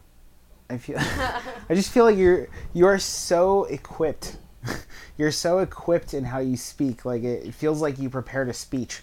But Did I mention I've been talking about this since 11:30 this morning? There you go. It's been a long day. I feel like it wouldn't matter. I feel like it wouldn't matter if you weren't. So anyway, it's a gift. I appreciate it. Good job, Caitlin. So let me unpack it for those of us who are a little more dense, like myself. Yeah, pointing towards me too. The camera could see it. So Maybe. basically, the long and short of what Caitlin is saying is that there's a certain way of viewing things, which is that if you don't have the same experiences as other people, then you can't comment. And so there's that. If you don't have the same experiences as other people, you can't comment. And experiences are formed essentially by a distinction between the bully and the person being bullied, and the only real truth is the person who's been bullied, not the bullier. And so therefore the people who are bullied the most in multiple facets of their life, they're the ones who know the full truth. And even if you aren't the one who's doing the bullying, but you're in the family of the person who's doing the bullying, you are somehow also a bully. And so basically what's being said is, hey, if your brother bullies me, then I can't talk to you, or you can't possibly know my plight, so on and so forth. And so this kind of goes, well, not kind of, it absolutely goes against the face of Christianity, in that according to Christ and according to his apostles, those distinctions no longer matter, because our identity isn't in what we do. It's in the fact that we've now understood through God's revelation that we're image bearers of God, all of us, and that's what we identify with. And what we do comes from the fact that we're image bearers of God. And when we pay attention to that, then we don't have to worry about any of the other aspects anymore. And from a practical standpoint, we see this outworking at a very interesting time. I feel like the planes always fly overhead while you're talking. Thought it was a helicopter from the riots again. Oh, it could be. No, seriously, the other night at the church, there was helicopters flying overhead. Several. There was protesters, and there were police loudspeakers, like saying like, Go we are this here to way. protect your First Amendment rights. Go this Go way. this way. Was that a cat? I think that was a cat. What is happening? I Who don't know. has the sound effects and why don't I have them? Anyway, the point is that makes it very, if that's the ideology that is coming in to the church, then that's going to make conversations very difficult because from a Christian perspective, our identity is in Christ and it has nothing to do with where we came from. And on that matter, our identity needs to continue to be in Christ, and we are told to not let where we came from change that. We're in fact told that our relationship with Christ needs to be transformative. We need to put our old self to death. And so basically, when we're having these conversations, if somebody comes with a worldview, and this happens in Christianity a lot, specifically with younger people in Christianity, if somebody comes with a worldview and says, you can't understand where I'm coming from because you are in the family of the oppressors, even if you are not specifically oppressing me, because you're in the family of the oppressors, you can't understand where I'm coming from. Well, basically, the conversation is done. I mean, what conversation can we have? What growth can we have? What real unity can we have? So it goes against the face of everything that Christ died for when you operate from that perspective. And I just want to stress, you don't need to have that perspective to acknowledge the fact of systematic oppression. Like, you can say that there is oppression that's taking place. I want to be clear, like, the environment that the scriptures were written in was consistently oppressive. So you have them being conquered by kingdoms where they weren't treated so nicely as they are now. And this goes, from Assyria to Babylon to Medo-Persia to Greece to Rome. Like, I mean, systematic oppression was the world in which this was the world in which the scriptures were birthed. And the concept of racism didn't exist because everybody was racist. It was tribalistic in nature. And so the way in which we view things now is very anachronistic.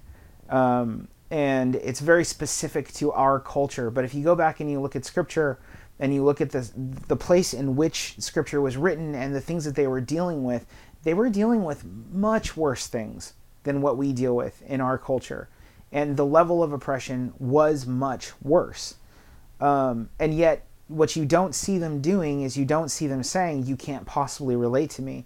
But instead, you find Christians throughout our history books being honored almost as if they're weirdos, being honored for gathering together beyond social class, beyond tribalism, beyond ethnicity, beyond even social statuses. Like, you have to understand, in their culture, women and children weren't really people, But what you have is you have Christians in the first century who are going beyond that. You have Christian men who are being admonished from leadership to love their wives, even though according to that culture, their wives were essentially baby-making machines, and they really loved their cohorts and their concubines and things like that. So this idea of Christians gathering together, it defies things like ethnicity, things like the tribe you come from, things like whether you're poor or you're rich. And yet, what we're being told now, what's coming into the church, sort of new legalism, what's coming into the church is basically saying, hey, if you're not oppressed like I am, then there's no way we can possibly gather with each other. Not in physicality, not in spirit, not in mentality, not in philosophy. There's nothing you can do about it, and all you can do is feel bad about it. I think, as Christians, we have to reject that. And to me, it's a three-pronged issue, okay? It's a three, there's three basic issues. So the first issue, and again, I'm problem solving here, right? So let me think about this. It's late. Okay, so the first issue to me, what is the first issue to me? I had this in my head. Justine, I was talking about this with earlier today. Do you remember what my first issue was? The example of the heart and the... Yeah, that's a part of it. Surgery. Oh, here's what it is. I got it. The first issue is that systemic oppression, racism, things like that, those things are real. To what degree they're real within a certain community, I don't know, and I don't honestly care in terms of whether we should have an argument about that. I think you can just admit that in every system, no matter where you go, no matter how good the system is, there's the possibility for corruption and the probability for that given enough time. And I think, when you have a venerable system that's been around for, a couple hundred years, yeah, of course there is corruption that is living within that, and it's a living system. Yeah, 100%. So to me, I don't need to be convinced that there is such a thing as systemic corruption and evil and wickedness and so on and so forth. That's number one. So I don't even really want to have the conversation about whether that sort of thing exists, because it's not hard to convince a thinking person that that's the case. But you have to ask yourself the question, why? Why is that the case? And the reason why is the wickedness of man. That's the reason why. The reason why is because human beings are flawed from the fall. Because at essentially the point of creation, I guess we don't know how much time took place between this and the fall, but essentially, in the book of Genesis, in chapter 3, it says that, man broke God's rule, and when he did that, he fell, and there has been a consequence ever since that has essentially destroyed us, our morality. And we are inclined, the Bible says that we come out of the womb with lies in our mouth. So we're inclined toward wickedness. Our hearts are wicked. Our hearts are evil. And when we talk about racism, when we talk about systemic oppression, like hateful bullying behavior, and we say that it's there, we should neither be surprised by it, first of all, nor should we deny that it's in existence. But we also should not think that it is anything but a symptom of the heart issue. So I think a lot of the problem, so this moves to my second point, a lot of the problem is that the issue gets dealt with as if it is a heart issue. And when I say as if it is a heart issue, what I'm saying is people want to make racism into an identity. They want to say that, that this person is a racist in the negative, as much as they want to say that, I am a homosexual or a heterosexual as an issue of identity. But that's not where our identity lies. Our identity is not founded in how we perform in reality. Our identity is based upon, through God's revelation, the fact that we're made in the image of God. And so a racist is a person who, in his image of God, is hateful in his heart and then performs his hate against people of other races. Don't think for a second that that person, if he was in the room, on a deserted island with a person of the same race as him, would not act hatefully against that person also. It's a hate issue in the heart. It's not.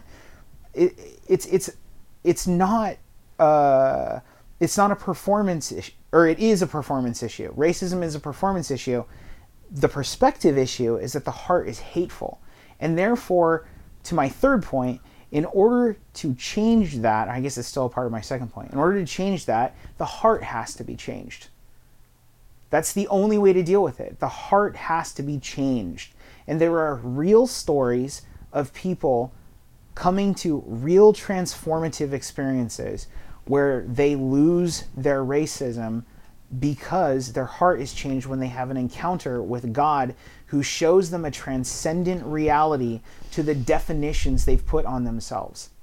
The definitions where they've basically taken different ways to describe themselves and mistaken it for who God actually made them as image bearers of God first. And it's really a form of idolatry.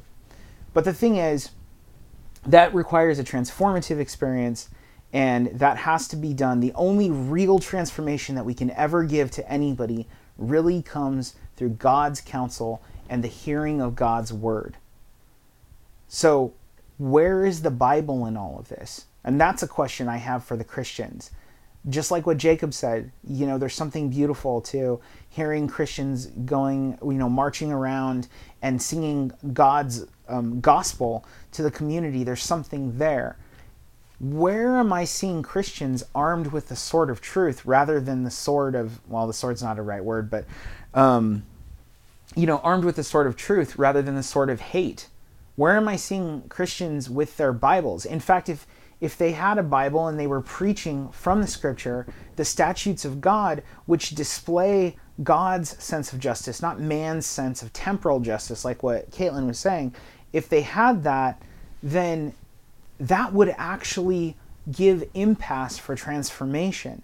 And they would be ashamed and convicted when they read the passages that actually talk about, having witnesses and so on and so forth. Like, our legal system is based upon the scripture. So how are you going to stand there and do injustice when you're quoting from the Bible, which goes against those things? The Bible needs to come back into the culture. The problem is you can't introduce the Bible into the culture through things like protests. Protests are good.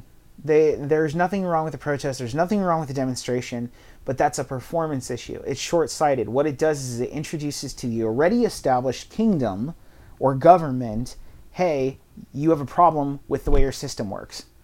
And that's good, but it deals with the performance issue. It's not a transformative issue, right? You can't legislate morality.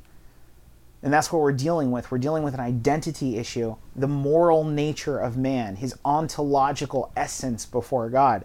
So what needs to happen is a grassroots effort. And I think, Caitlin, you were talking about communities. And you were saying, like, on a community level, this is where change needs to happen. I agree. It needs to happen on a familial level. Children need to be taught the statutes of God. They need to be taught that their identity is in God, and that they are to be unified with each other and not to be separated from each other. If you are teaching your child, if you are a person who's a minority and you're teaching your child to fear the system rather than to respect the system because it is what God has put in place, then you are destroying the possibility for that child to understand God's sovereignty. If you are a minority and you're teaching your child to view their identity as based in descriptors like their skin color, then how are they going to understand that their identity is bigger than that and is based upon the fact that they're an image bearer of God? And when they grow up, what is this going to look like? It's going to look like fear, and it's going to look like aloneness. And this is what we're running into, is that we have whole generations of people for several years now who are growing into this reality that's been being pushed on them ever since the civil rights movement. And for the record, don't get me wrong, I really, really respect the civil rights movement. I've been to Birmingham. I've been in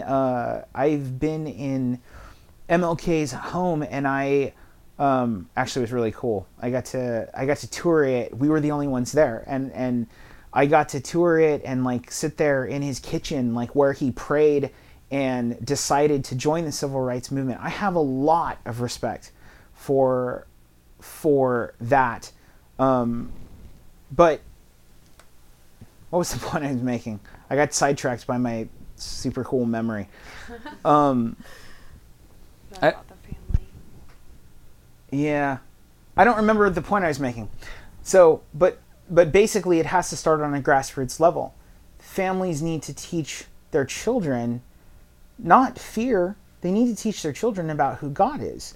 When they teach their children the statutes, when they teach their children to love the scripture, to view it as holy and not just sacred, when they teach their children to be involved in the community, and they teach their children that none of those things are dictated by the descriptors of things like skin color, then their children have a fighting chance at having the utopia that people want. But if we keep going with this concept of intersectionality and critical race theory and all of these things, I mean, we're doomed.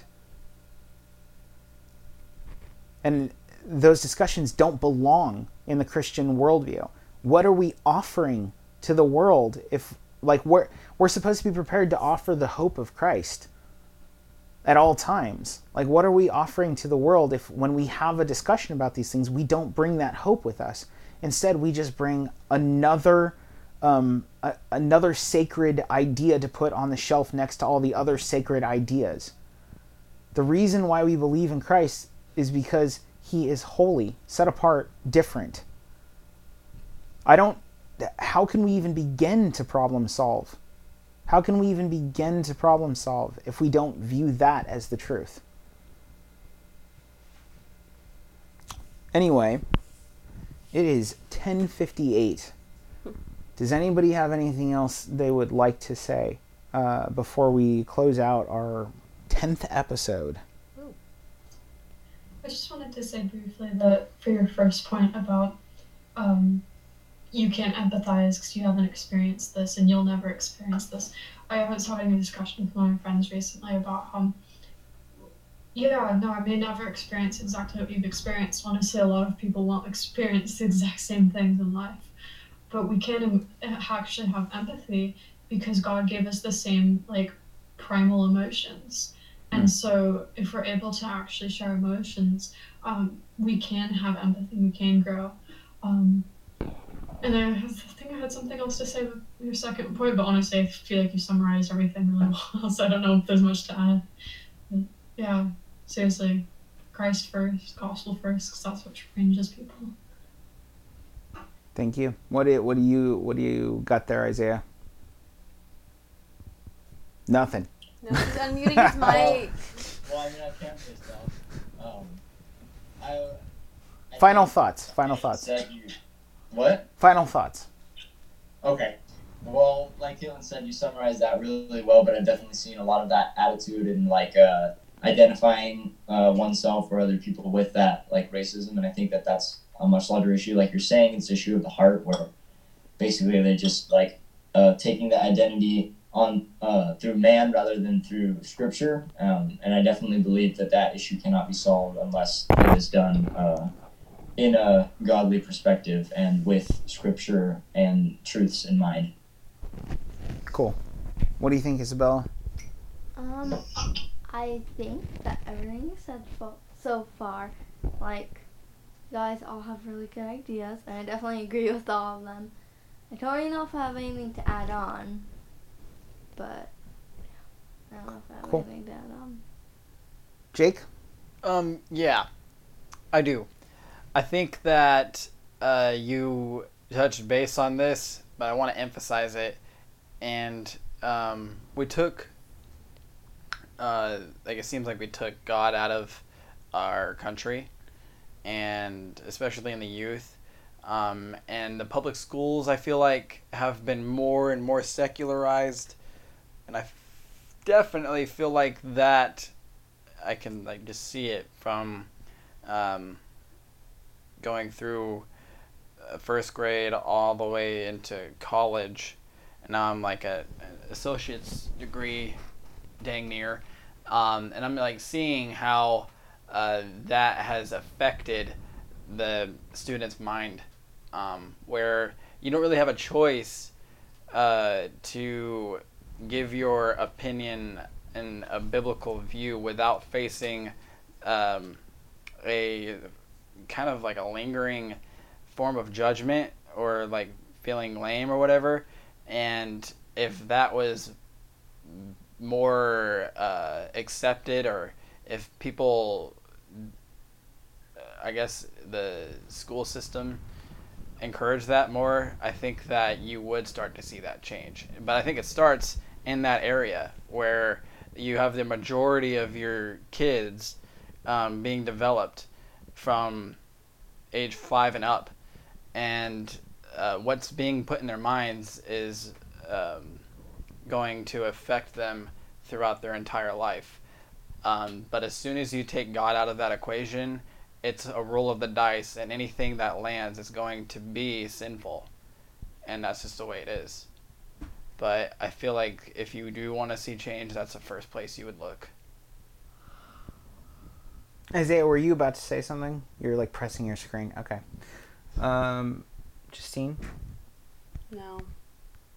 I agree with what you guys are saying. I have nothing to add. I think you guys did a great job. So I'll go in reverse. Just to summarize at least my last points. Look, it starts at a grassroots level. It's not done by big things. It's done by small things that add up. And that has to happen in the home and then extend outward into the community. And if you really want to affect change, and you really don't believe in oppression, don't believe in racism, think that those performance issues are terrible and they reflect a bad heart, then don't do those at home. Don't do that with your family. Teach them to view things correctly. And how do they get a correct view? They get that through the lens of Scripture. They get that through a transcendent worldview that doesn't describe them, but it defines them. And when you look at how God does that, then that gives you the ability to actualize that in a much larger way and to give meaningful responses to the real pain that people have. So, I guess I just want to say in closing, like, this is a super volatile subject.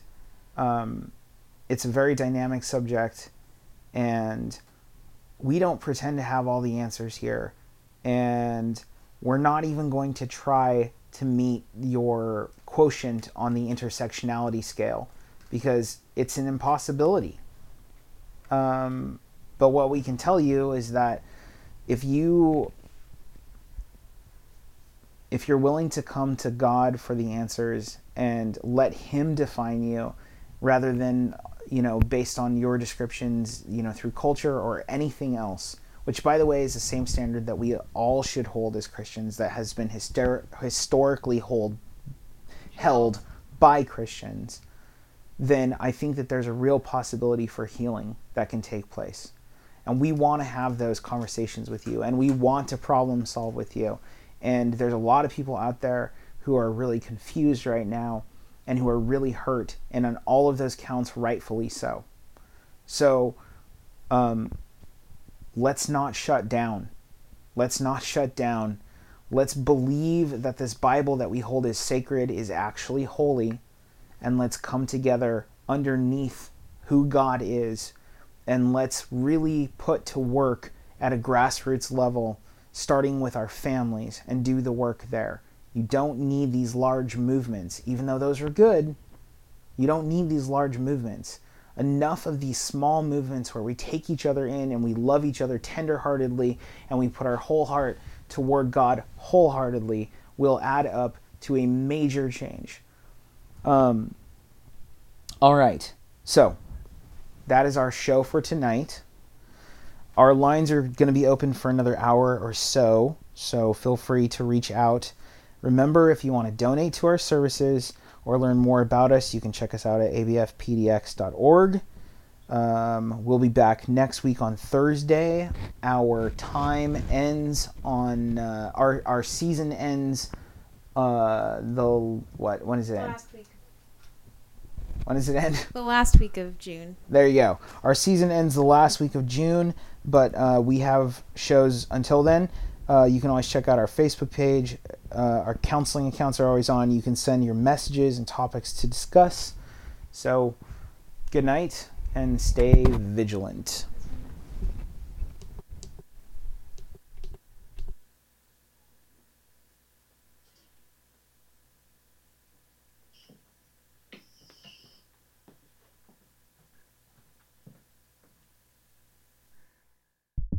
The views presented in this program are not meant to express the specific views of Aletheia Bible Fellowship.